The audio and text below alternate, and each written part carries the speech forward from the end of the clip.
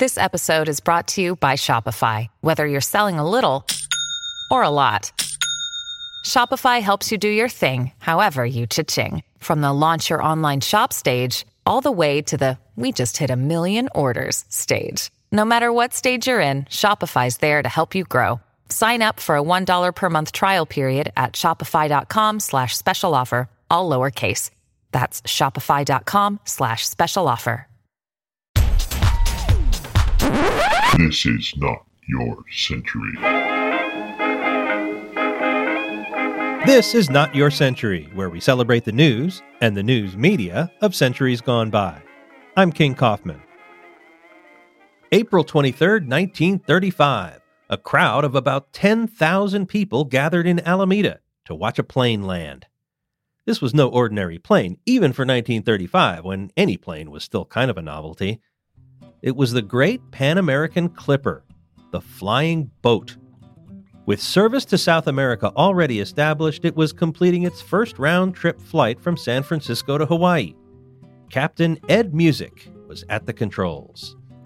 This was the first of 4 survey flights for Pan Am in 1935 as it explored commercial service to Asia, across the world's largest ocean.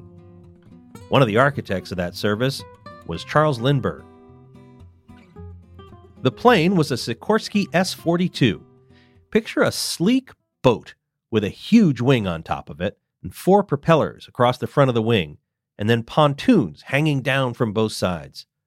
It took off and landed on water.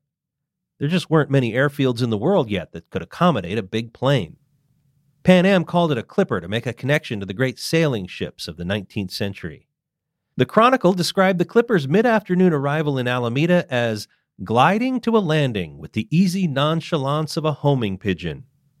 It came in from the Pacific mists, the story continued, a black dot against the sky, a dragonfly with a gleaming body. The Clipper had set out for Honolulu a week earlier.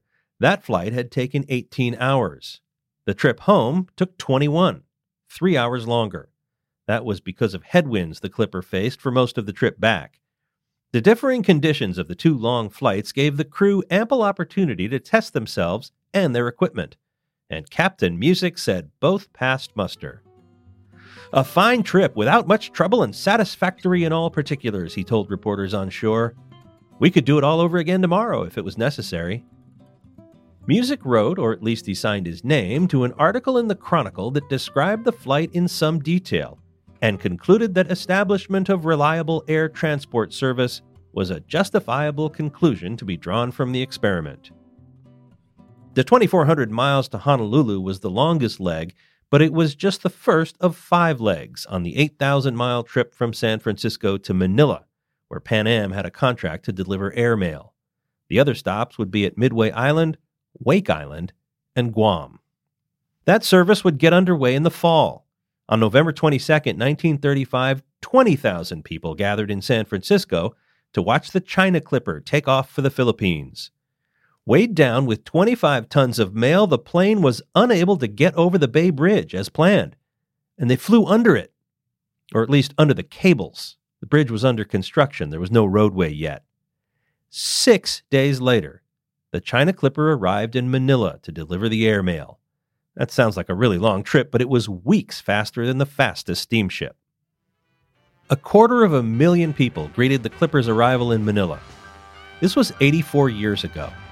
There are people alive today who were alive at a time when a plane landing could draw 250,000 people. In 1936, Pan Am began passenger service between the United States and Asia.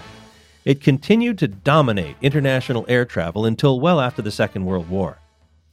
Captain Ed Musick died in a crash of the Samoan Clipper in 1938. Another member of the crew that flew from Honolulu to Alameda was navigator Fred Noonan. In 1937, Noonan resigned from Pan Am with the idea of starting a navigation school. Instead, he met a pilot who hired him as the navigator on an around-the-world flight. On July 2, 1937, Fred Noonan and Amelia Earhart disappeared.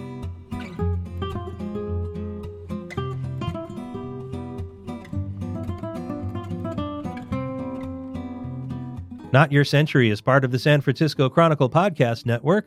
Audrey Cooper is the editor-in-chief. Please subscribe wherever you get your podcasts, and if you like this show, we'd love it if you'd give it a rating and a review. For great journalism today, consider subscribing to the San Francisco Chronicle, which you can do in both paper and digital form by going to sfchronicle.com/subscribe. Historical research by Libby Coleman. I'm King Kaufman. Talk to me on Twitter at King_Kaufman. We now return you to your century.